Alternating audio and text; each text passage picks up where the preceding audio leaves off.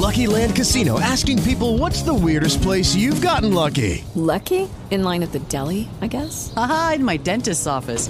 More than once, actually. Do I have to say? Yes, you do. In the car before my kids' PTA meeting. Really? Yes. Excuse me, what's the weirdest place you've gotten lucky? I never win and tell. Well, there you have it. You can get lucky anywhere, playing at LuckyLandSlots.com. Play for free right now. Are you feeling lucky? No purchase necessary. Void where prohibited by law. 18 plus. Terms and conditions apply. See website for details. Blog Talk Radio.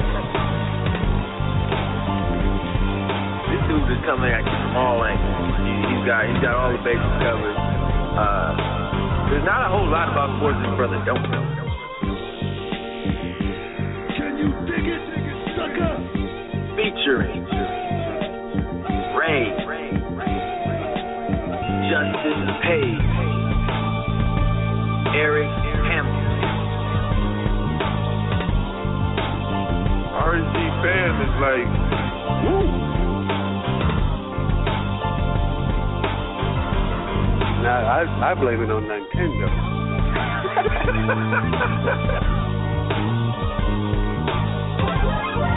It's definitely a gin party around here. Definitely a gin party. Don't bring any Kool-Aid. It don't get no better than this, baby. I want winners. You guys act like it's... Pick it up a little bit. Okay? Get your chin up. Smile. Smile. Anybody can be beat. Don't get no more realer.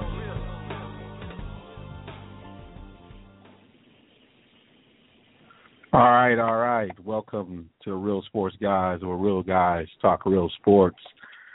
I want to thank you for joining us tonight. As my man, the Game Changer, would say, you have a lot of choices. You could do anything, but you decided to be with us, and we are grateful for your patronage. I think I got that out right. And feeling good. We got a heavy night tonight. We're going to run a three-man weave. I'm going to lead the offense for a little bit. We like the old Pistons. I'm not sure what role I'm going to play. But with that three-guard line, you never gotta know come who's with. step up. You gotta come with a stronger intro. Yeah, I mean, you gotta come with a stronger, example than the Pistons of the '80s. I mean, you gotta, like when you describe me, you always say this is the guy I know I'm gonna get 15 and 10 from. I mean, you gotta come stronger out the gate. So, Devon, what I was doing is I was getting my Jerry Jones on right there. I was stealing your shine, You all on the sidelines, huh? You all on the sideline. You up there saying Romo's ready. Romo's ready right now. Jerry, man? What was up with Jerry? Goodness. The scene, though, but did you see the scene? It wasn't just Jerry, but there was like a whole bunch of suits around him. He looked like a frat guy with his boys on the sidelines crossing his arms, I'm just posing and waxing. I said, "What Jerry doing?" It wasn't just him. It was like he had an entourage around him. I'm like, he clowning. And the thing about it, he looked comfortable. It didn't even look awkward. It's like, were you surprised when you saw it? I was a little bit. I was trying to figure out, am I really seeing what I'm seeing? Is Jerry not just coming? I mean, it would have been unprecedented for him to come up from the booth or from his club seat to the sideline. That doesn't happen very often. But not only did that joker do that, he went to the head coach and started whispering in his ear. And you could tell Garrett was like, is this really happening? On national television. This is going to be on ESPN for the next week at least 1,000 times. I need to fix my face the right way so that people can't read into my face.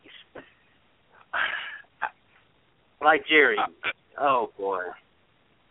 Has he surpassed Goodell in terms of is he our all-time line stepper? Is he the habitual line stepper? Where does he fit? Or is Goodell just too far ahead? He can't catch up. I'm not in a position to judge that. That's going to have to be a game-changer call right there. It's one of those things where you are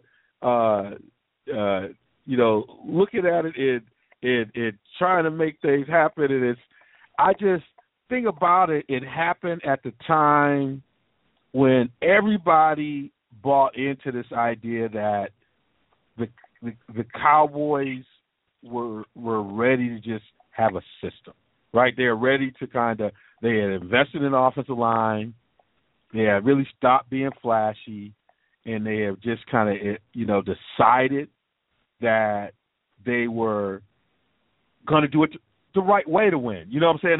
They're not going to take any shortcuts. We're not going to get Manziel. We're going to just do it the right way, and then Jerry does this, right? In real Hollywood. Yeah. Even though we got the stars, we got the big stadium, this year's Cowboys is about rolling up your sleeves. It's lunch pail-in. We're going with DeMarco Murray, and we're going to make things happen, and all of a sudden, Hollywood Jerry shows up. I was like a Dallas preview. It's like I felt like I was going back to the 1980s. It was Dallas and who shot?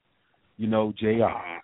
It was like that's how I went back. I was like, I thought they were going to start doing, the old Dallas line where they used to go up. We all used to do it when we were out there playing around, where they used to stand up and then go down into their stance.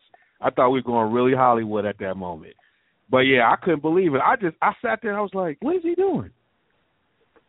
Okay, he's down there, he's trying to check on things. Well, I've seen Jerry on the sidelines. Where's he going? He probably just kind of walking over here. But he's walked over here before. Is he trying to whisper in his ear? Sweet nothing.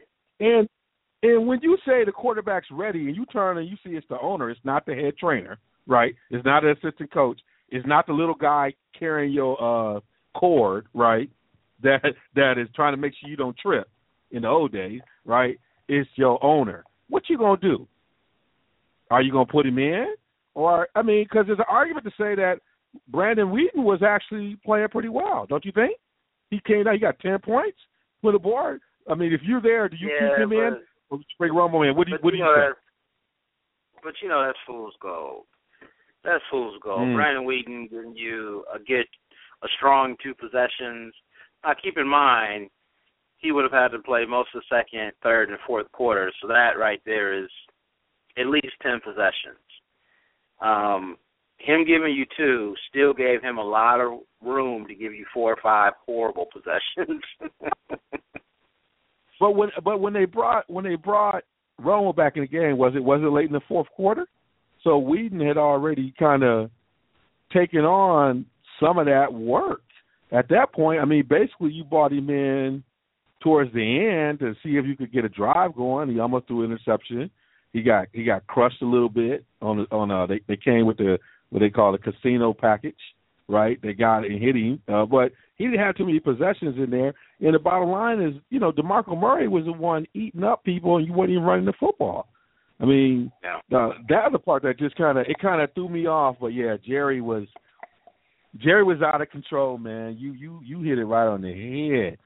And then you compare me to Jerry, so I feel real bad. Well, Jerry, I was getting my Jerry on. You came in and just got my ear. Yes. Yeah. I said I'm gonna get my Jerry Jones on and just steal your shine right now. I know. Get in my ear and be like, "You like Romo ready?" He ready.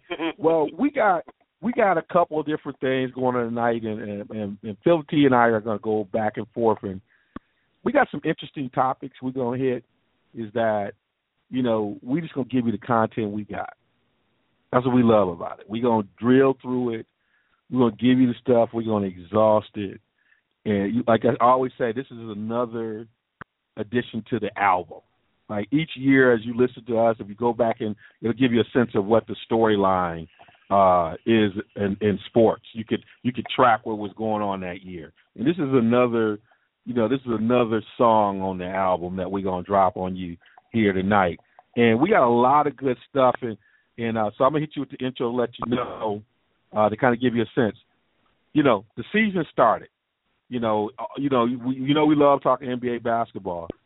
And so one of the things that always happens around this time is you really start to evaluate some of these current stars, and you're trying to get a sense of what kind of impact they're going to have in the season. And you always get those questions about where people place in history. And so we're going to talk about a couple of people that we think if they do some certain things, they could crack that, that 50. The next time the NBA does the all-time 50, these names might be on the list, beyond, the people we know, beyond LeBron and beyond some of the folks that we know, some other folks that we think could be in that discussion. And that's going to be a good thing to do. The one thing about sports growing up is there's always that cat that you like, if he couldn't get out of his own way, or if certain things didn't happen around battling with, some type of dependency or addiction, that this person would have been an all-time great or would have been in that conversation. And I got a couple of gems I want to talk about around that. I got some stuff that Phil going to be like, oh, that came out of left field. I got a couple like that. I'm interested in how, what he's going to talk about as it relates to those kind of things. And so we'll talk a little bit of that NBA and, kind of all-time great and a couple of different scenarios. And then we'll get into a little bit of NFL conversation, more around, for the past couple of weeks we've been kind of getting real technical with, ranking, power rankings, who's doing what, action kind of stuff. But, there's been, a recent conversation that's been going on, particularly with Seattle, with, defending Super Bowl champs around their quarterback, Russell Wilson. And it seems like it for a guy that's so kind of, I think, very straightforward, he's somewhat of a lightning rod when people talk about him, whether it's, people criticizing his numbers and what does that mean and winning a Super Bowl. But now there's some talk about this conversation about his identity, part of the issue of why Harvin was traded was that, he was leading a group of folks who felt like, Russell wasn't black enough or Russell wasn't paying attention to engaging the black athletes on the team. And, given that our background is in somewhat education and we look at these issues, we want to delve into that a little bit. And, we got Game 7 tonight. It's kind of weird to be doing the shows, but we got Game 7. A lot of things happen with the MLB and what's going on. And really, you think about teams like we're looking at right now with San Francisco and Kansas City, I remember when Kansas City was the team, under George Brett, when they always were competing. And then they had this long drought.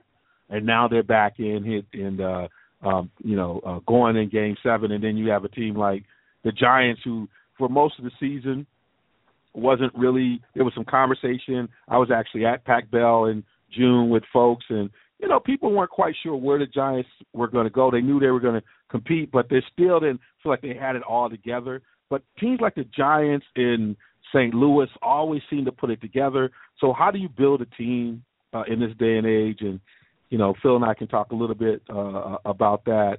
And then, obviously the college rankings came out this week. And a little discussion about what's the impact of doing it so early, given that we have so much of the season. We want to get around that. And then kind of delving into what we might think about the current rankings right now. So we got a lot on the table. I'm going to drop a last word tonight to get things going. But this has been such a fruitful couple of weeks, and then as Phil and I have shown, if something so moves our spirit, we might drop some other stuff in the game because it kind of moves our spirit enough that we feel like we want to talk about it, and so we have the freedom to do that. But we want to cover those topics that as we build this relationship with you, that we can hit some of these real good issues. And so the one thing we always like to drop here early on, how we get it down because it's where we get the hot button kind of topics is our funky editorial. Fellas, only one thing we need to say. Shall we say it, y'all? Melvin, Jimmy, Coleman, Triumph, say it. Everybody want to get funky one more time. We want the funk. Give us the funk. All right. So there's always a time, what's been great about this movement in the NBA this year, where you have players moving to some different spaces. You got LeBron going home. You got Kevin Love going. You got Paul Gasol moving. You got some movement happening. A lot of these conversations and evaluating the movement has to do – we always have these conversations around legacy. And the NBA did their top 50, and it was a very impressive – NBA knows how to do this. They did All-Star Weekend. But one of the things, is kind of we at the beginning of the season, and we got some stars that are trying to, LeBron, people like LeBron have cemented their legacy. Dwayne Wade, I think, cements his legacy. There's some stars, Dirk Nowitzki, these are folks that these are pretty much Hall of Famers, right? You got a list of those folks. But you got some other folks who might be there, kind of there, who their resumes got some issues that if they fill those blanks could really solidify them as in that top 50 if we were to do it again here soon. And so I'm going to start out a little bit, Phil, if you give it to me. Let me start out. I got the ball in my hand. And the reason why I'm starting out might be because one of the guys I'm going to talk to is like this is one of the issues. He's the point guard, but he's holding on to the rock.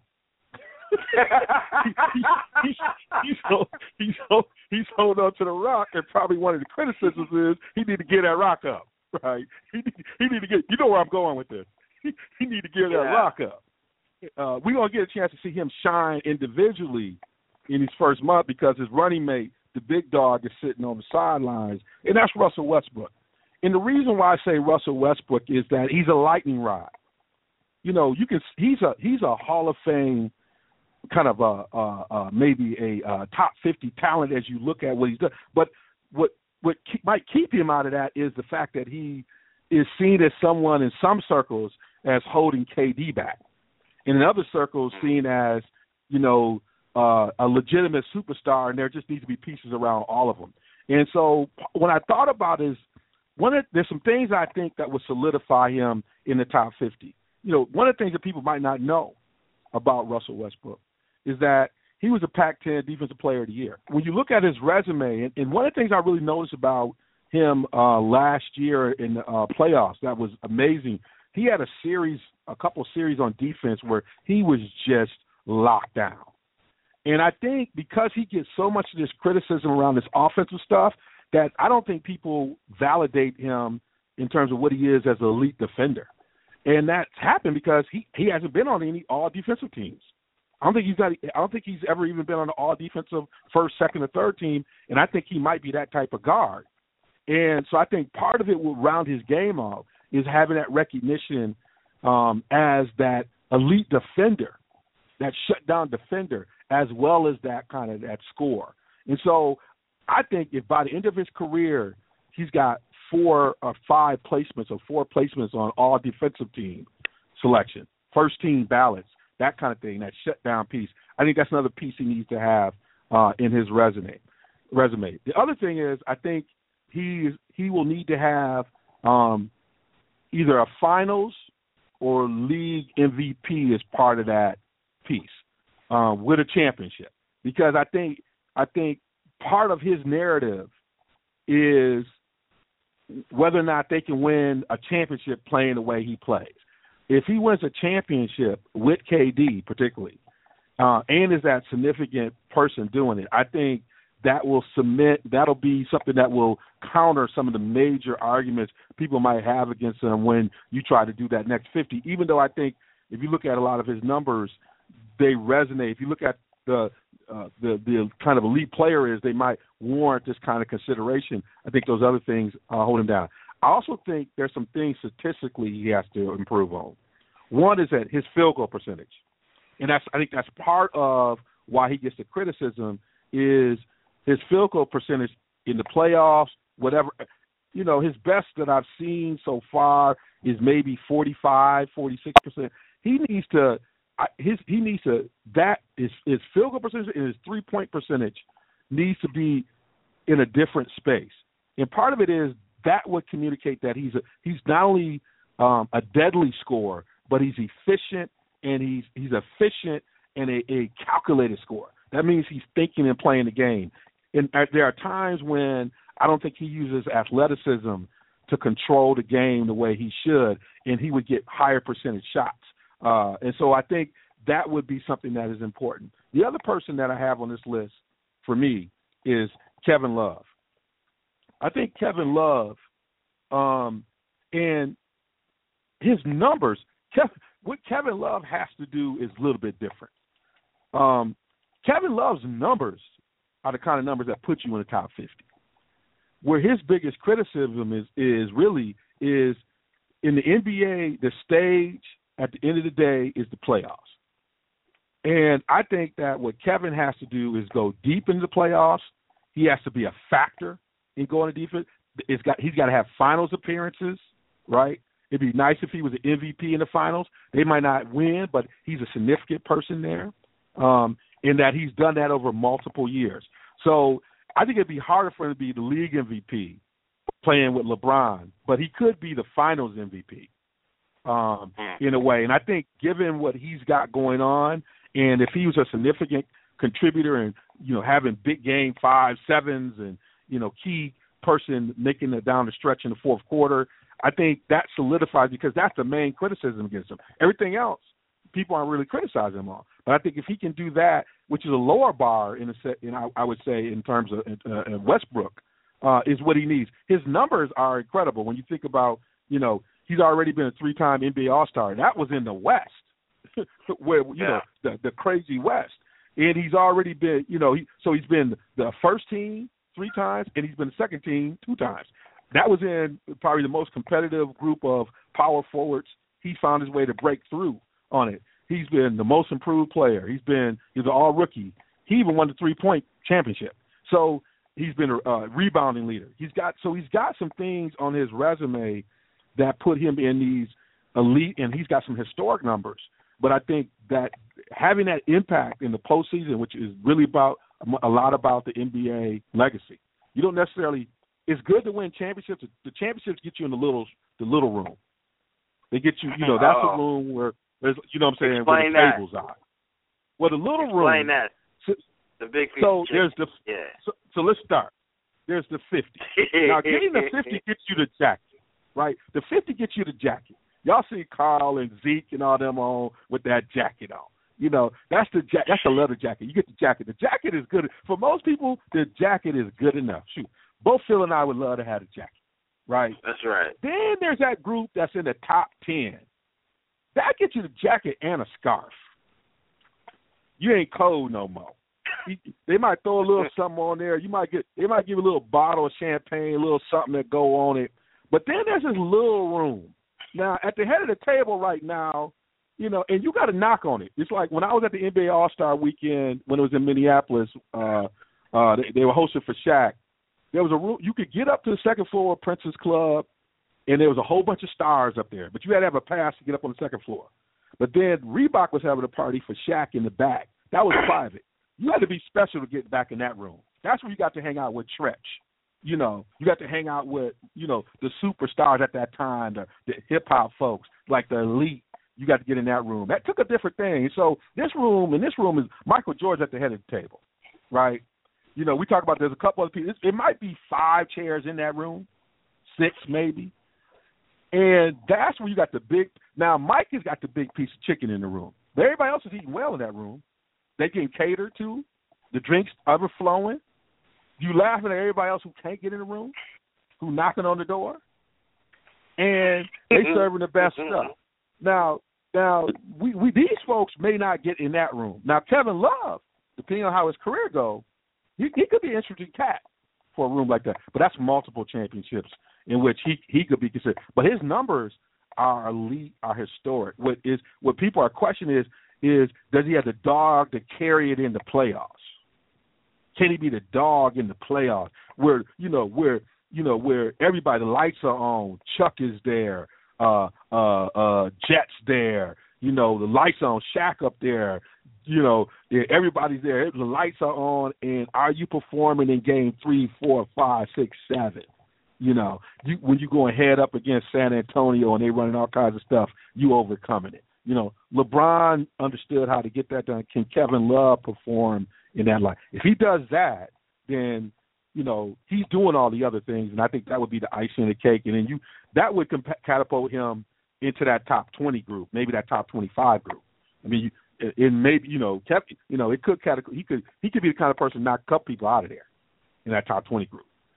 So those are two that I feel could do that. Phil, as you think about that question, who were you thinking about? And we want to get you a bottle of water. Or do you have any questions for my team before I jump to you? Yeah, we have to get you a bottle of water and a towel. You've been going at it. That's that one mic, man. We 25 minutes to the show. We 25 minutes to the show, and let me introduce myself, fans. I'm Phil T, Sports PhD. Devon didn't quite get around to that. But I will tell you, I have questions about Kevin Love. I do, in terms of a guy that has potential to get into the top 50 of all time. I feel that Kevin's Love, his ceiling now is to be in the same conversation as a Chris Bosh. And I don't think Chris Bosh's ceiling is top 50 right now. Top 100, perhaps, but not top 50. Because we saw what he could get done by himself. And unfortunately, there's a lot of people who will never get supplanted in the top 50.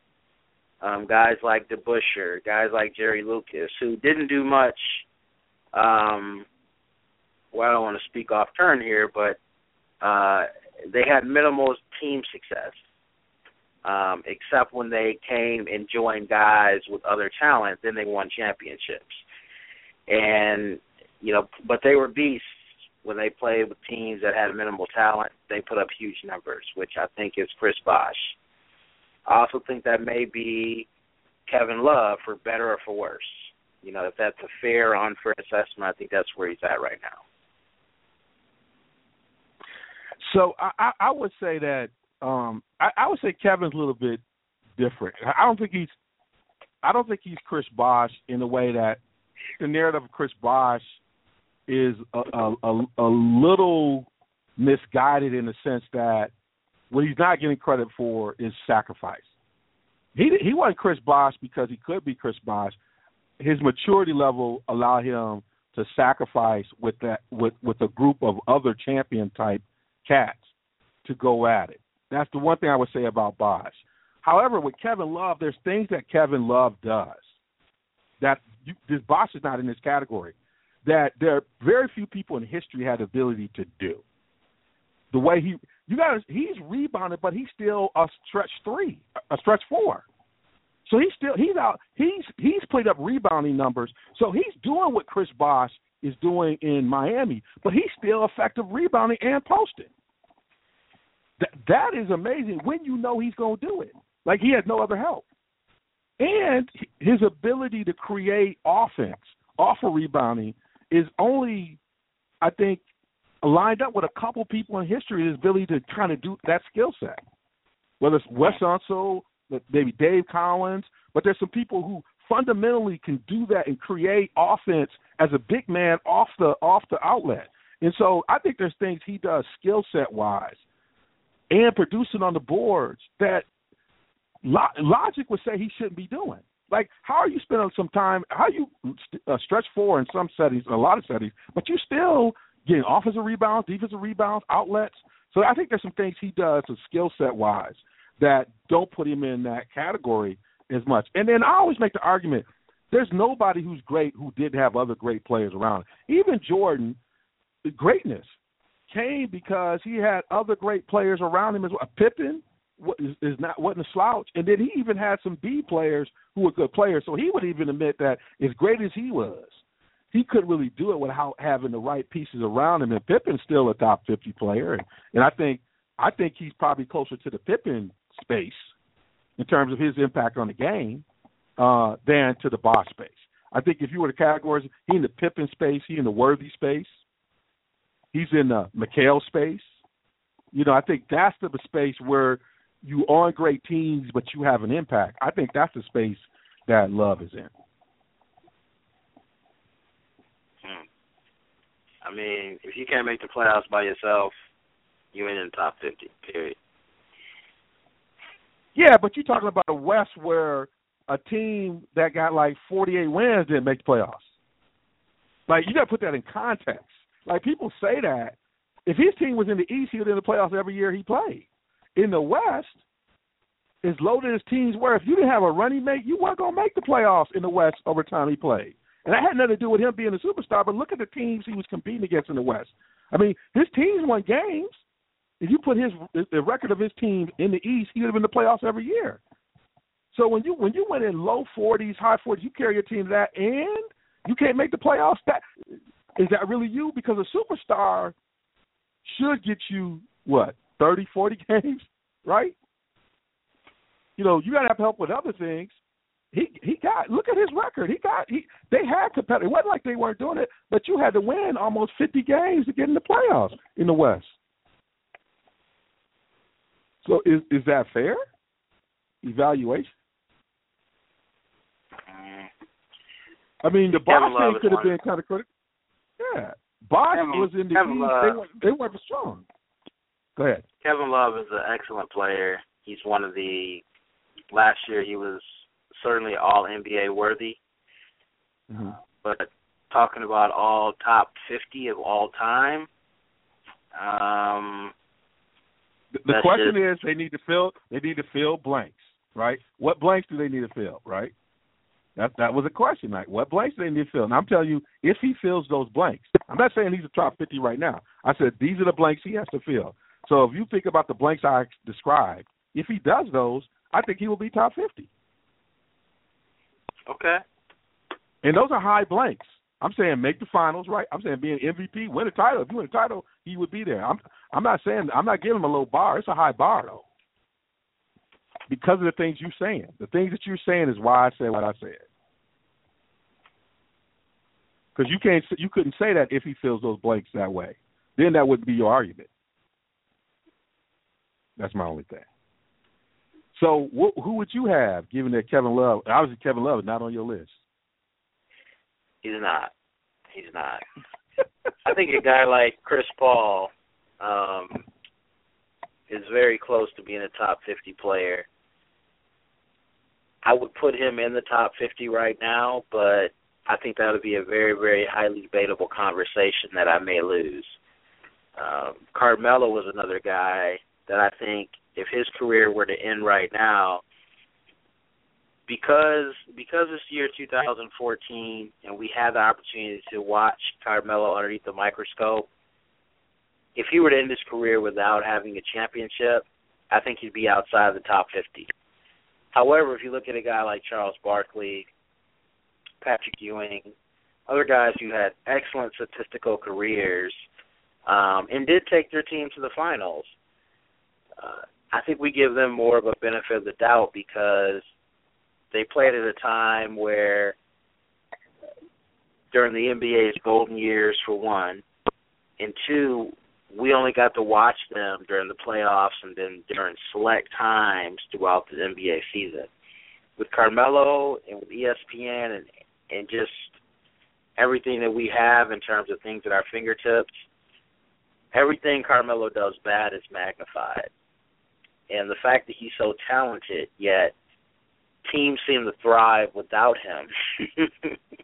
I mean, think about how strong that Knicks team was with Amare during his second year before Carmelo got there and what they became. I think we knock him for that. But if Carmelo were to put something together in the next couple of years where he had a team that would compete in the East, maybe even make the finals once, and certainly if they won it, we put him in the category of Dirk Nowitzki, which I do put Dirk into the top 50. Another guy on the far outside right now, but I think he has a potential because he's towards the middle to the beginning of his career to eventually make it to the top 50 is a guy like Steph Curry. I think Steph Curry has the ability, he's a new breed of point guard. He's a guy that can score with the best of them, and we've seen a lot of NBA point guards that can do that. But we haven't seen many guys who can score like he can and also is becoming a premium distributor of the basketball. And he's a sneaky good defender. He's getting a lot better. To me, he's close to being the best well-rounded point guard in the league. However, he hasn't had much team success yet. And he's getting to that stage, 4th, 5th year and beyond, where we're starting to look at him like, okay, we can no longer put you in this group of the young players. You're established now. Now you got to make it happen. You got to make it happen. It's almost like Tony Romo. You know, Tony Romo has been the quarterback for the Cowboys for 10 years. But yet there's still that feeling as of a year or two ago that he's still an up-and-coming guy. No, he's not. He's not. He's towards the back end of his career. We need to get okay with that and comfortable with that. And he kind of is who he is. Steph Curry is kind of knocking at that door. Well, we'll give you another year or two, but at some point we need to understand you are who you are. I think Curry has the ability to take over a game like Isaiah Thomas did. But at the same time, I think he gets it where if Golden State or wherever Curry lands, if they put together enough talent around him, I think he'd have no problem to take a step back like Isaiah did. Isaiah was averaging 20, 25 a game. But when he got more talent around him and he realized that he needed to do less and let guys around him do more and average, 17 to 19 a game, and the team would be better, he was okay with that. I think Steph Curry could be a guy like that. And having Steve Kerr out there, I hope Steve Kerr builds something around him. Because I think Mark Jackson was on his way of doing it. He was. I saw a progression of that program and of Curry over the last 2 or 3 years that I had not seen in Golden State in years. So hopefully Kerr can be that guy, kind of like in Chicago. Doug Collins got you to a certain point, but you need another guy to get you over the hump. I hope that's Steve Kerr. So my guys that are knocking at the door are Chris Paul, Carmelo Anthony, and Steph Curry. So I would say, so this is my thing. What's your Melo I had in the top 50. He knocking somebody out. Melo is basically at this point he's in the Dominique range. He's in that space, guy that had an impact. He's one of the top 2-3 players of his generation. With all the criticism, he's 11-time All-Star or something like that, you know, on all the teams, 7-time on all NBA. He's been a scoring champion. When you talk about, even though on all those criticisms, what it is, they're saying what allows him to compete against LeBron. Like when you're evaluating Carmelo, you're not evaluating anybody else. You're evaluating him on not even on Chris Paul's level or whatever. He's in is what separates him from LeBron. That's like his evaluation level. And if you're in that conversation, you are already in top 50. It's for Carmelo a lot of times is he going to be is he in that top 20? Is he in that top 10? That's why I see the argument around Carmelo as a top 50 player. Chris Paul's an interesting guy because I came late. It took Game Changer. I had reservations about Chris Paul. I don't know why. And it took Game Changer. And I had to sit and watch Chris Paul to really learn to appreciate it. People, listeners are like, what's wrong with this cat? But it took me a while to he was an acquired taste for me. Because I couldn't quite figure him out. Jump shot looked a little awkward. You know, he puts the numbers up, but I was trying to figure out could he lead? You know, because I was trying to see him like Zeke. Because I think Chris Paul is a lot more like Zeke than I would see Curry. Because I think Chris Paul has the leadership. Chris Paul has this kind of competitive, as I've watched him, this competitive almost like Zeke had, like this killer, you know, like I'm going to fight a big man. And big men look at him like, he's going to fight me. You know, the competitive thing. I put Chris Paul closer to Zeke now that I've really tried to pay attention to his game a little bit more. I think for him, he's a finals appearance.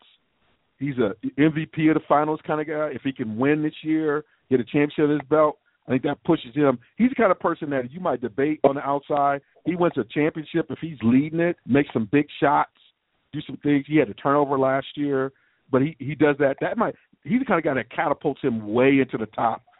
People might put him in the top 30, top 25, like on getting a championship, or if he gets a MVP or league MVP, that kind of thing going on. Steph Curry's an interesting thing for me.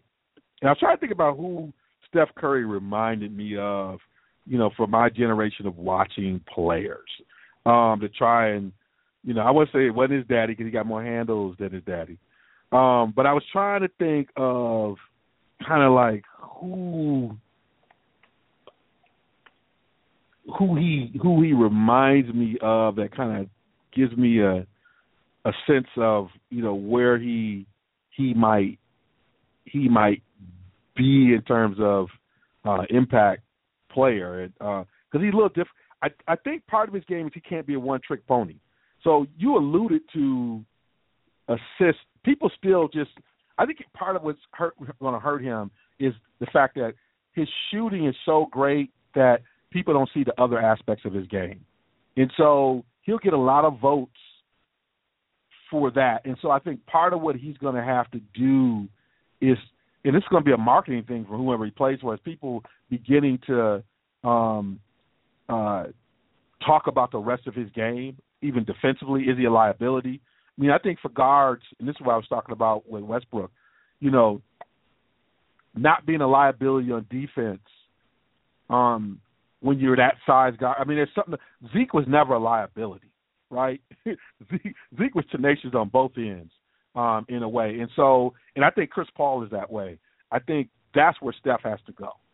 And he has to be known for that. I think people see Chris Paul in that light, but I think Steph Curry's shooting ability sometimes drowns out the noise in the rest of his game, and that could hurt him. He could be like an Alex English type, right, who was a great player, but because he is such a great shooter, you know, people forget how good he was in other aspects of his game. You know, that's something, you know, that you have to be careful of with you, you know, if you are Steph Curry.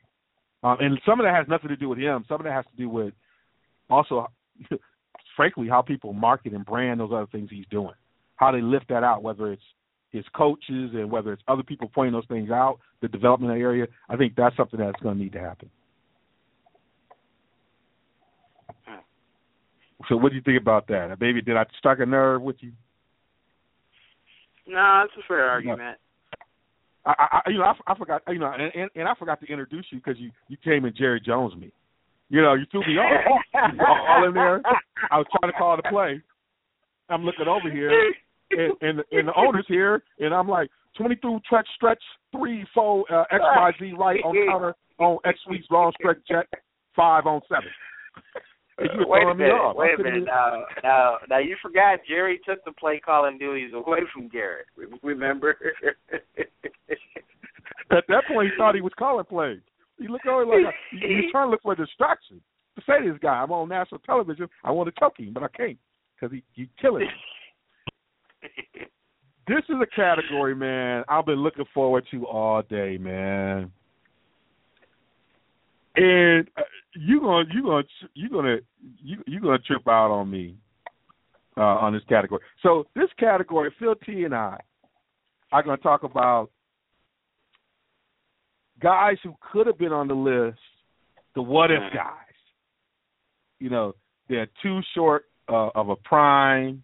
They just never reached their potential. The Scooby Snacks was calling them. They couldn't stay away from that stuff. That stuff couldn't keep them up. The nightclub, and they couldn't realize the dream. But everybody around them said, this cat is a cat. When you talk to the Hall of Famers, when they reflect on these cats, they go, that cat could play. We were scared of that cat, right? And so this is a list. Phil, since I've been, I was running that offense, I've been doing that one mic, which y'all could get on the podcast. I'm going to drop another one. I feel like I can flow for a long time. I feel like Jay-Z sometimes, Biggie sometimes when I'm flowing. And so I've been flowing too much. I want you to lead this segment off. Who did you have on your list of the what-ifs kinds of guys that if things had gone differently, they could have been on that list? So I ended up including 4 guys, and it was tough for me to get down to these 4. I'll start off with a guy with Pistol Pete Maravich, the guy who averaged 24 and 5 throughout his career. In every season, he averaged essentially 20 points. I think his first season he was at 19, but essentially 20 points throughout his entire career, with the exception of his last year, where he only averaged about 13 points between the Jazz and the Celtics, and he only played half the season because of injury. This is a guy who scored 40 points on 35 different occasions throughout his career. To give you some comparison, Carmelo Anthony has only scored 40 points, less than half of that. And we all know about what he did in college, averaging 40-plus points a game, one of the toughest leagues in the country. Unfortunately, his career was cut short for injury, especially that was during a period where a lot of the top-flight guards played 15 to 20 years. Pistol Pete played 9 years. That's it. Other guy is Yao Ming. Yao Ming averaged 19 and 9 throughout his career, and he gave you a couple of blocks per game. He was a very capable passer as well out of the post. Injuries, this guy was 7'5", 7'6".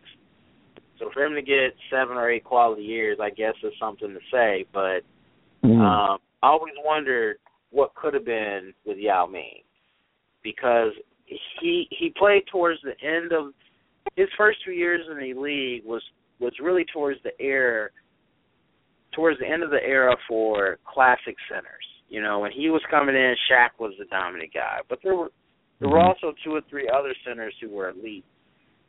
Towards the end of his career, it was really just Yao and a few other guys like a Shaq that was really no longer a dominant Shaq, but still, because the center position was so weak, he was still one of the better centers in the league that would make the All-Star game. Dwight Howard's another guy who was emerging towards the end of Yao Ming's career.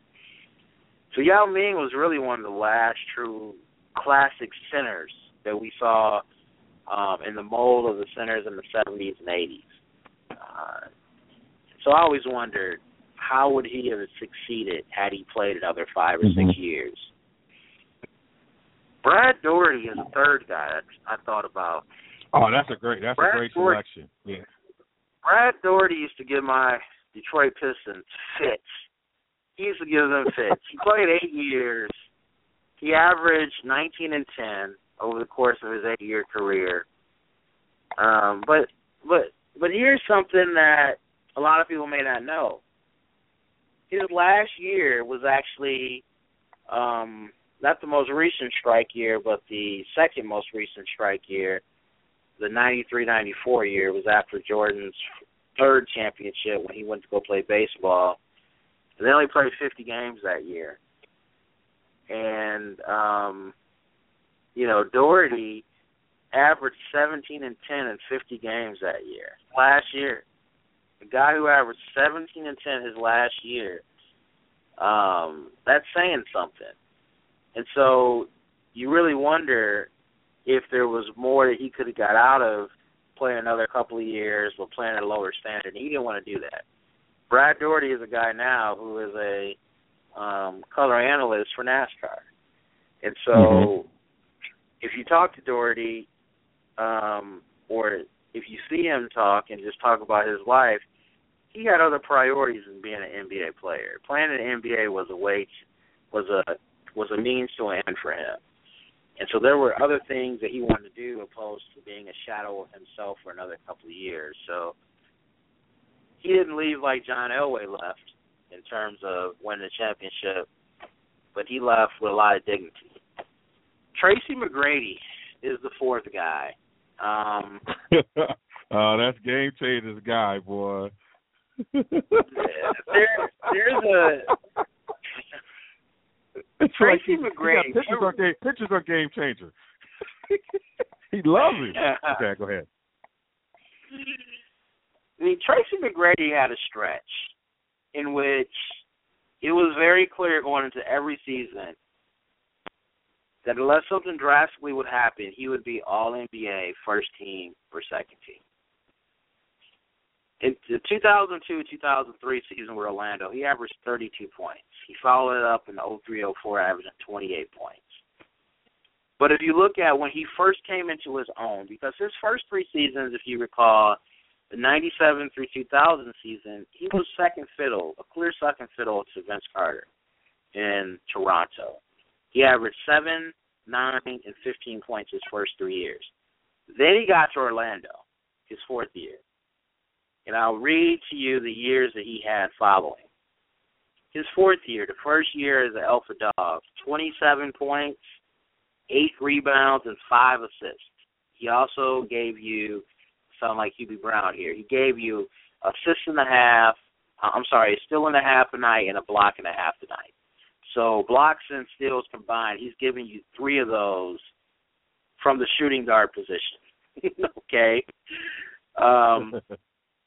If you look at his fourth year on 27 a night, 26 a night, 32 a night, 28 a night, 26 a night, 24 a night, 25 a night, 22 a night. And then his last year in Houston, the 08-09 season, he was down to 16 a night, but he only played 35 games. Tracy McGrady has a stretch. I saw a Football Life the other day with Terrell Davis. In Terrell Davis's career, he had a 4 or 5 year stretch that would rival what anybody did in the NFL in terms of from the running back position.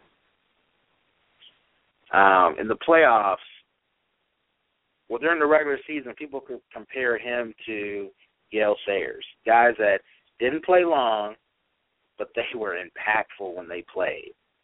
But when you look at Sayers' postseason success versus Davis's postseason success, that's where you can make an argument that perhaps Davis needs to be into the Hall of Fame. I parallel that to McGrady. The only difference is McGrady didn't win 2 championships like Davis did. But McGrady, for those 7 years, he was dominant. You couldn't guard that guy on the perimeter one-on-one. He's like a guy right now where really there's nobody in the league that can guard him. There might be a guy who can keep him, instead of getting his normal 28, he gets 21, and that's a win for the defense. But Tracy McGrady was a beast. And this was a guy, and you mentioned the game changer. Love this guy. This is a guy that I feel like he was really good when he played, but there was just so much more that I wanted from him. For example, there was that one year where he averaged 32 points. This was in the 2002-2003 season. He got to the line 10 times a night. That's the guy I was expecting every year. Instead of him being around 6 or 7 trips to the line per game, and even towards the last few of his years in Houston, he was around 4 or 5 trips to the line. And that was the guy that I didn't like. He settled too much for perimeter shots. He wasn't aggressive enough. Tracy McGrady is the guy that if I was starting a team today and I could pick any player from the last 20 years, he would be a first-round pick for me. He would be a first-round pick. If I had to pick anywhere from that 15 to 30 pick round, like a non-lottery pick, and I could pick any guy over the last 20 years, Tracy McGrady would be in that conversation from 15 to 30. That's how high I think of him. You had those are gems, man. Those are some gems. I mean, you hit this one out the park, man. The Tracy McGrady one, I think, is like the poster child for what we're talking about. And because there are so many people. I mean, you take a person like, and you and I know that, Game Changer's knowledge of basketball and the way he combs through it. When he first said Tracy McGrady and where he put Tracy McGrady on some things, both of you and I were like, we paused. But it's because of the things you just said. That when he was the one who teased people the most. He teased folks. And there's so many people of his generation of basketball, who feared him and also hoped he didn't realize his full potential, right? You rarely have a person with that size, handle, able to range. I mean, he was Scottie Pippen like with range. Think about that. And so it's just. I mean, I think that was a great one. The one I love is your Brad Daugherty, man. I don't think people understand. Like, people talk a lot about Cleveland and not winning championships. I don't think people understand that Cavs team was an incredible team. But the East was a lot like the West is now. Forget the East. Just that division of Chicago, Detroit, Cleveland, Milwaukee sometimes. I mean, just in that division was like the SEC of basketball, right? You think about their team. They had Hot Rod Williams, Mark Price, Daugherty, Elo. Harper. Yeah, the Pace Harper. Then you got the Pacers over there. You got Jordan. You got Detroit. You got that mix of folks around there battling, and even Milwaukee coming and nipping you at the toes. And that team would win like 50 games, man. 45. I mean, and Daugherty was. I remember. I think you said that, like, he came over, didn't he, in a trade or something? Because he was supposed to go to Philly. They did something. I think Barkley even talks about it. I think Daugherty was supposed, because I was a Philly fan. I think Daugherty was supposed to end up in Philly, and he ended up in Cleveland. I was almost sick to my stomach. But he's an incredible. You hit it right. He's a forgotten star. Yeah, when you think about the top flight centers in the 80s, and there were a lot of them. I'll just name a few. Mm-hmm. Listeners out there, don't burn me up via text or Facebook. I know I'm missing a few, but you look at Elijah Wan. You look, Ralph Sampson was a guy that I really wanted to put on this list, but I stayed away from Ralph and I stayed away from Penny Hardaway because they're on all the lists. But you look at Ralph Sampson, Elijah Wan, Kareem, Moses Malone, Pat Ewing, just so many strong centers. I tell you what, on any given night, Brad Daugherty could give it to him. Okay. They were scared of him. They were scared That's of right. him. He was giving it to him. He was the big fundamental before the big fundamental. He was a big fundamental before the big fundamental. I mean, he the drop step, the hook, hand both ways. I mean, you even talking about people I think back in when he played Kevin Willis I mean, Mark Eaton. I mean, you had centers all over the league who were different, who were active people you had to pay attention to. And he was someone that people respected every night. And he was putting numbers up. Oh man, you hit that one out the park, brother. I'm gonna tell you that right now. I sat back and I was just like, this kid is killing it. Now I'm about to take this in another direction. I really took serious the what ifs in a different way, and you're gonna be like, wow, he really. I got a name you probably ain't even thought about, but I'm gonna take this in a totally different direction. But if people who really go back and look at these two people I'm talking about, you will understand why I'm saying what I'm saying. I'm gonna start with this one first because Barkley talks about this guy when he talks about the people he feared playing against. He's a name that always comes up, and Kenny always jumps in and says, "You're right." And everybody who knew it, and even C. Webb, who did play against him, who knew about him growing up, said, "You're right."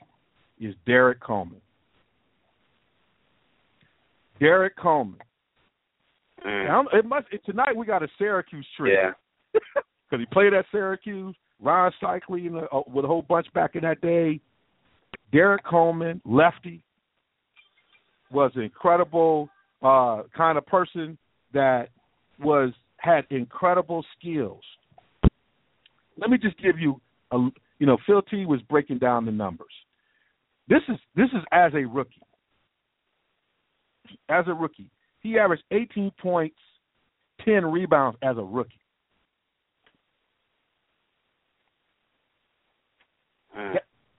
Coming out the gate, went up to 19, then to 20, averaging 11. And this is a guy, when you talk to Barkley, if you ever watch him play, he probably could have averaged 14, 15 rebounds if he was really serious about it. One of the things I loved about it when I was getting ready for this is a great quote from Sports Illustrated. Sports Illustrated said about Coleman could have been the best power forward ever. Instead, he played just well enough to ensure his next paycheck. That right there says all you do. When they compare him, they say he's compared to elite power forwards like Karl Malone and Charles Barkley. But he had the added value that he had three-point range. So think about Karl Malone and Barkley, but a guy who's 6 who can handle the ball and shoot from three range. I mean, from Detroit Northern, incredible talent. If you don't understand, he's Rookie of the Year. He was the number one pick of the draft. This guy is someone that if you talk to anyone in that era, I don't care, you talk to Michael Jordan, you talk to anybody who played around when Coleman played, they all would have said that. They all will say that, how great this guy was. The other guy, and this is, in the way I'm going to start this out in this other guy, there's this article written by Zach Troff. The title of the article is Athletes Who Damaged Their Careers with Drug Abuse. This guy, the only two people ahead of him on the list, kind of along the lines of our conversation we have tonight, is Steve Howe. Steve Howe was an incredible pitcher for the Dodgers, went to University of Michigan, was a National League Rookie of the Year, helped the Dodgers win the World Series, had an incredible drug problem, incredible talent. Diego Maradona, who was compared to Pele. Like, he had a weight problem. He had if you watch the World Cup, they did a really good special on him in terms of the type of player he was compared to Pele, and Len Bias. So those are the only people ahead of this guy on the list. The people below this guy on the list is Dwight Gooden, Vin Baker, Strawberry, Lindbergh, who's a goalie who played for the Flyers, John Daly, and Josh Hamilton. In all their respective sports, all those cats, even Vin Baker probably should have been on the list that we talked about. I mean, Vin Baker was a beast, and he just fell off. But these are people who are below this guy on the list. I'm going to say a name, and most of you are not going to know this person. except for people who really understand basketball and know the history. His name is Roy Tarpley. Wow. You went back to the Chrysler Arena, 41. Did I do that? Did I do that? Played for the Dallas Mavericks. First-round draft pick for them in 1986. This guy was on an all-rookie team. He won a six-man year award early in his career. But you got to understand this guy's numbers. I got a couple of things. He is the only person, and he played for the Mavs. He had 20 points and 20 rebounds against the 1988 Lakers. This is like his second, third year in the league. He was average. They used to call him 20-20. This cat still has the highest rebounding average for the Mavs in the playoffs. He averaged 12.8 rebounds. One of the things, this is interesting, in his second year against Barkley, he had 19 rebounds and 15 points in 34 minutes. Now understand, he was coming off the bench as a rookie on that squad, second year. And Donaldson, the center for the Mavericks, said Roy and I controlled the boards, and Charles Barkley wasn't his usual rip-roaring self. Guys talk about him in ways that were amazing. When you look at his stats over his first couple, this guy was in his first couple years, he was averaging, wasn't playing starters minutes, 17 points, 11 rebounds, 16 points, 13 rebounds, 20 points, 11 rebounds. He was the youngest person to be banned. He was the first person to be banned from the NBA for drugs. Stay away from it. Yeah. They kept putting him in these things. They had all the stuff he had to do. He couldn't stay away from it and was banned at a young career. But if you watched him in the playoffs against those great Laker teams, you watched him, folks feared him. He controlled the glass. He could score. I mean, people thought he was out. He's one person that if he could have, and part of the story, backstory about him is this is a young man that Bill Frieder, who was a coach at Michigan, found at St. Cecilia, which is, when you hear Jalen Rose talk about the place, where if you can play summer, that's when people playing ball. And Frieder was out there and saw him playing. And so this was the guy that was highly touted. And I think part of being in the limelight, the fame caught up to him. But this is the guy, every time I think about what he would have been if he could have controlled his addiction, and what it would have meant for the Mavericks, the fact that the Mavericks really linked their future to him in ways that they thought were special. It changed the direction of their franchise because of the way that he fell off. He was a dominant force. He wasn't just a force. He was a dominant force that cats like Kareem and all these folks didn't want nothing to do with. They didn't want nothing to do with him. They didn't want nothing to do with this kid. Those are my two that I had. Brad Daugherty was one I was considering to do some work with, so I'm glad you brought it up. I love that segment, man. Was there somebody that wasn't that you thought about that you didn't have on your list that you thought, wow, maybe a person I thought about, and this is interesting, Vin Baker was one I really actually did think about, because I don't think people understand Vin was on a run and then he just fell off the cliff.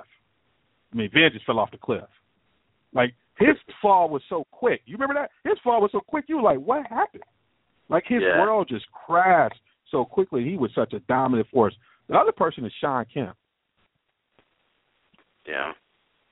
Shawn Kemp was such a dominant force, and then, that I'm gonna tell you what, that strike ruined a lot of cats. Idle minds, idle times. Vin Baker, I think, and Shawn Kemp, when they came back post-strike, were two people who were affected by whatever happened in that strike time. They were never the same players. They had, they did not take care of themselves during that off time. There were two players that I thought, were budding stars, and if they put together another, 3 or 4, kept that trajectory going, could have been the kind of players that we that we think could have been in that space. Yeah, Sean Kemp is an interesting guy because Seattle got underneath him quick. He was 27 years old. He finished the 96-97 season. That was either the year that they lost to, or that was the year after they lost to the Bulls in the final. And this is a guy who, that last year in Seattle, he averaged 19 and 10, which was pretty much his numbers in Seattle: 17 and 10, 18 and 11. I mean, that was the range he was in. And they moved him to Cleveland, and Cleveland got a good player. You know, from 28 to 30, here's a guy who averaged 18, 20, and 18. But like you said, then that strike came. That strike did some cats in. In the 2 years after that, he started 8 games, although he played, 140 games. So I mean, he went from a guy averaging 20 and 11, 18 and 9 to averaging 6 and 6 his last 3 years. And I think the final one is actually on this list. I was saying that Tarpley was on was Len Bias. I mean, the only thing between Len Bias and the Hall of Fame was not having an overdose. I mean, anybody who watched him play, people talk about Jordan, but even Jordan, he played like Jordan but was bigger, if you can imagine that. So he played with the tenacity of Jordan. They played the same way, but he was bigger. I remember when Maryland played at Carolina, it was like a last-second thing. He stole the ball. He did a dunk. It still is etched in your mind. I mean, he was a combination in my mind of Jordan and Dominique in his power, but then he still had his soft J. His game, and to think that he was going to come in and in some ways he could have added some life to Bird's career, and I think because he was coming in towards the tail end. I mean, he would have helped really bridge that gap for the Celtics.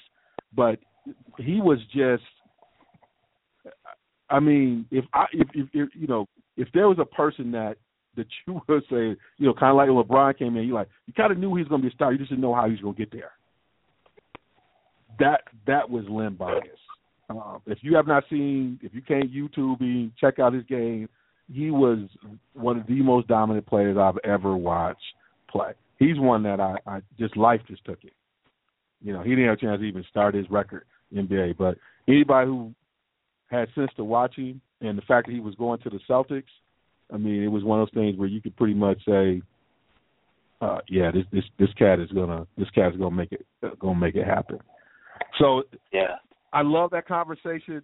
We get the Game Changer in to give his list up. I'm going to be excited about it, but it's been great. This is the Real Sports Guys, realsportsguys.com, brought to you by Resistance Digital Solutions. I'm struggling today. And On the Rocks and Excel Academics and our good friends at Frederick Accounting. We want to thank all of them for supporting us on the day. If you want to connect with our sponsors, please go to realsportsguys.com and click on their icon. It'll take you right to their website.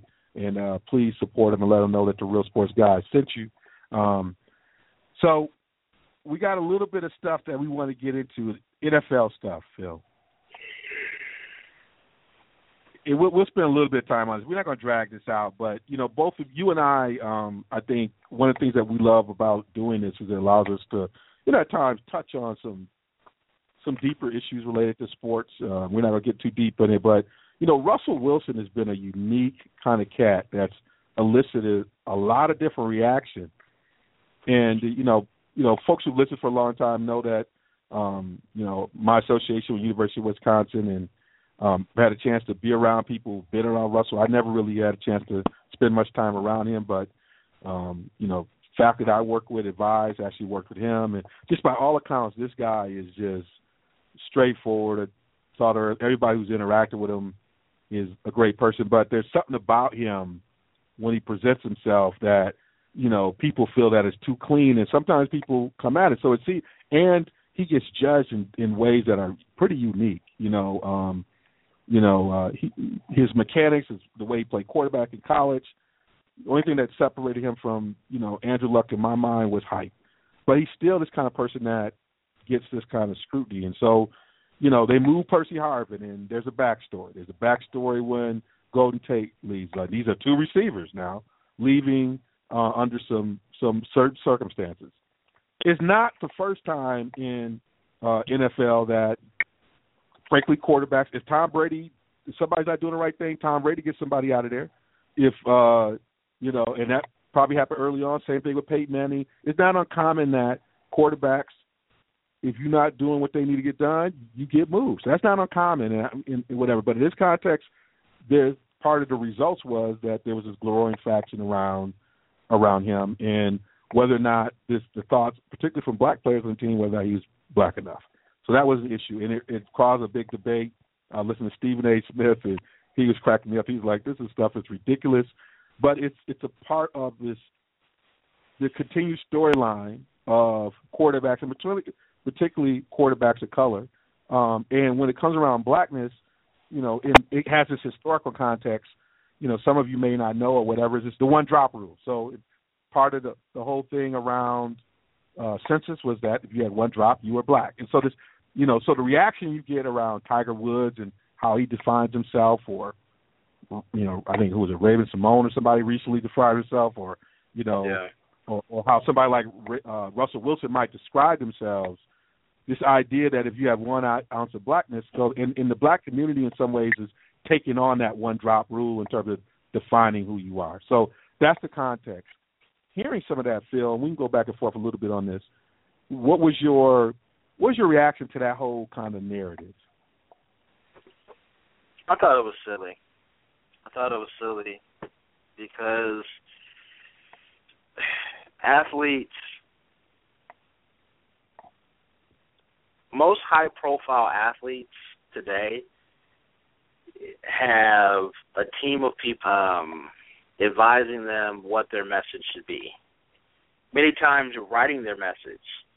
Some people don't know, but most athletes today have ghostwriters in regards to Twitter or Instagram, messages that they write.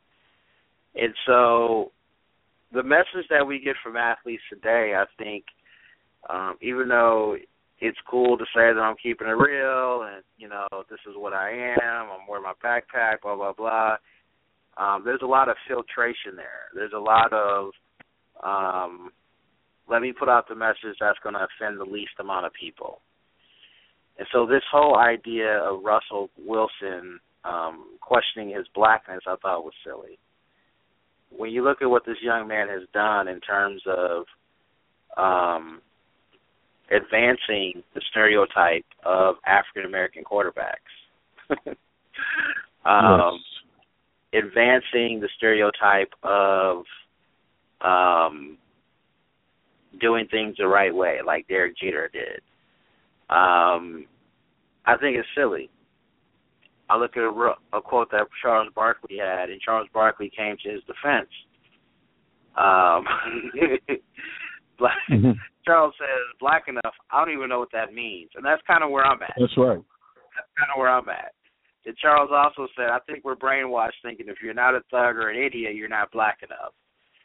And that's just ridiculous. I mean, those out there that don't know me, I'm African-American. You might not be able to tell by the way I talk, but I am. And I just think the whole conversation was ridiculous. I take a step back and say, would there ever be a highlight or a headline that would say that Tom Brady's not white enough? I don't think so. And so, honestly, I didn't pay much attention. I really didn't, because it's one of those things that this is a 1980s headline, that in some way there's some kind of perfect storm and perfect combination of it not being a whole lot to talk about when this came out, that now it's a 2014 story. So I had a problem with it, and I think with me having a problem with it, I just didn't pay a whole lot of attention to the story. I mean, I prepped for it because I knew we were going to talk about it, but it was one of those painful things. Like, why am I wasting my time doing this? I got my fingernails to clip, or I can shape up my beard, or I can get the dust of the keys, of my laptop. There's a lot more important things I could be doing than this. And I just walked away and said, whatever. I love it. So part of why and we'll only hit this a little bit, is, the underlying thing I looked at was this. A lot of this comes from my angle I took from this is that the one thing that the quarterback has a responsibility of in most teams is developing the locker room culture and its kind of climate around interpersonal. So really good quarterbacks, they say Brady does this, is that they spread out their engagement. They touch different aspects of the locker room, checking in on people, making sure, as a quarterback, you're kind of the mayor of the space because people realize you wield a lot of power. So how are you engaging? And so, if the issue came out like, he's always kind of over in the corner hanging out with a certain group of guys, he's not really kind of engaging the locker room in the way that you hope your quarterback would engage the locker room. That's a different conversation, right? Because I do think, particularly in NFL locker rooms, there is a role for the quarterback as the leader and face to really set them. And I think, the great quarterbacks have a way. They are seen as kind of the guys in the locker room, and they find a way to touch and connect with people, particularly on the offensive side of the ball. There are times where, they're not over with the defense and everything, but particularly on the offensive side of the ball. It appears that it's a fractured relationship with his receiving corps. And given that his receivers, part of it is all black, and there's no real engagement, because the quarterbacks usually try to connect with their receivers because there's a lot of times they're spitting, trying to be on the same page, connected. And they didn't see that type of connection, which part of what I think some of the reaction was. And given that they were all black, I think that created the context. But if it's about his leadership in the locker room in terms of making those interpersonal connections, that's one thing. And that's something to talk about. But if it's couched in this kind of idea of blackness, then I reject it. It shows the nuance and lack of sophistication, not monolithic kind of people. There's nuances across all of our races and intersections, and to start defining that way is crazy. So we said what we had to say about that, but given who we are, we should comment on those things. We're going to spend a few minutes on here quickly on baseball. Obviously, Game 7's on. Things are going. These are two teams who are uniquely built. One of the things we want to talk about, and Phil, just maybe a few minutes we'll hit this. As you look at this World Series, is there an emerging model of success that's different than the traditional kind of Yankees and, Dodgers, arms race? Are we seeing, particularly with these teams like San Francisco and Kansas City and, St. Louis always being there, is there a model that you see that's emerging around long-term success, and why we see teams like St. Louis always there? We see the not the Diamondbacks, but the Rays always making their way back. Is there a model that you see emerging around success in baseball? Yeah, you're starting to see two clear-cut models, and it's not new for us to see these two models, but we're starting to see the second model pick up some steam. The first model is buy your team. Build through your farm team, your minor leagues, but don't depend on those guys to help you on the big team. Offer them as assets to get talent that you'll pay for, but there's no salary cap in baseball. You'll pay for, but they won't, talent you draft that makes it up through the farm system, they may never get to your major league. That's what you see in the Yankees and the Red Sox do.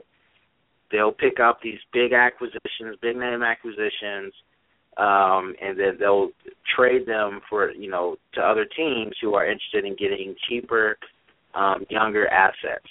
And that's the second model.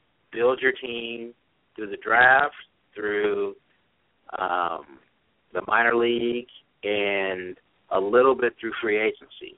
And that's what we're seeing with the Kansas City Royals. The Royals, which, as we talk right now, we're in the 8th inning of a Game 9. of a seventh game. And Kansas City is a team that, at different stages, this core group of 6 or 7 or 8 guys, they won championships in AA, in AAA, and now they're having success in the major leagues. You're starting to see that happen more frequently. Even the Giants. So the Giants have built more than Kansas City through free agency, but much, much less than the big boys like the Cubs or the Yankees, the Red Sox have.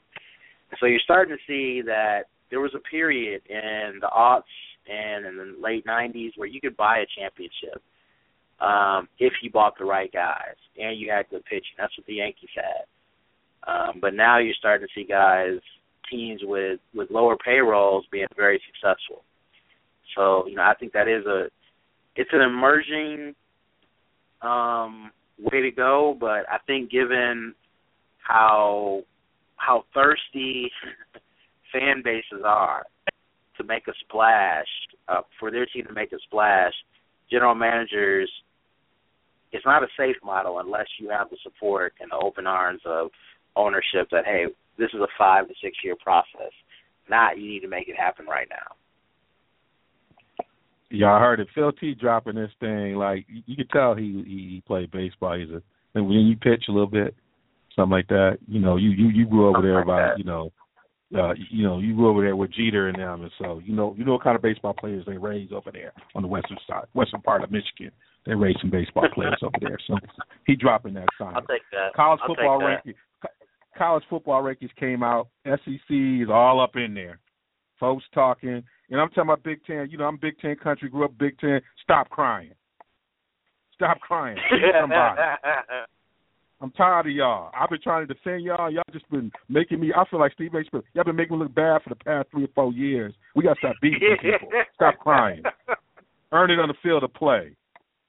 So we got Mississippi State at number 1, Florida State 2, Auburn 3, Ole Miss 4, Oregon 5, Alabama 6. The Crimson Tide fans going crazy. TCU, Michigan State, Kansas State, Notre Dame, and then Georgia sitting just outside that top 10 with Arizona and Baylor. So what did you think about this first thing? I think it got some energy. I think it was – at first I was kind of nervous about the strategy, but I love the energy around it has been really good. What's your quick thoughts about it? I liked it. I really did like it. And I'm thinking, why not do this with NCAA basketball? I think I was listening to Dan Patrick. You mentioned this. Why not mention who are the top 4 seeds in each region in January and do it once a month leading up to Selection Sunday? I like it. I do. It creates energy, and it's a level of transparency, which I think that college football needs. Say, hey, here are our top 4 teams right now. Here's what we're thinking. And to see Alabama not in that list, I loved it. Yes. I really did. So I enjoyed it. So if you had a team that was not in the top, in that bottom half, who do you think is going to sneak up into that 4? I hate to say it, but Alabama. Oh boy. You know what? I'm gonna go against the grain here. I'm gonna go with Michigan State. I think Michigan State could be interesting, and I think Kansas State holds some stuff that could be interesting. My Georgia pick is sitting there 11. I think Georgia might be the one sticking because they'll get to the championship and they'll face one of those teams. Y'all, we got around to it. We hit it hard. Last word, I'm telling you, hey, I got to say something to my Steelers. I'm loving you, Tomlin. You just like me. I came back from fantasy football. I got my victory this week. We're not giving up. We're not giving up on the playoffs. The playoffs, we're not giving up on it. I love the way you got my boys battling. And I got Les Miles, coaches this week. Les Miles. Mother passed away, emotional night. Boy stepped up, got you the victory. I love these coaches who are leading their teams. out of dozen. That's how we do it. RG, until next time. See ya. Lucky Land Casino, asking people, what's the weirdest place you've gotten lucky? Lucky? In line at the deli, I guess? Aha, in my dentist's office. More than once, actually. Do I have to say? Yes, you do. In the car before my kids' PTA meeting. Really? Yes. Excuse me, what's the weirdest place you've gotten lucky? I never win and tell. Well, there you have it. You can get lucky anywhere, playing at LuckyLandSlots.com. Play for free right now. Are you feeling lucky? No purchase necessary. Void where prohibited by law. 18+. Terms and conditions apply. See website for details.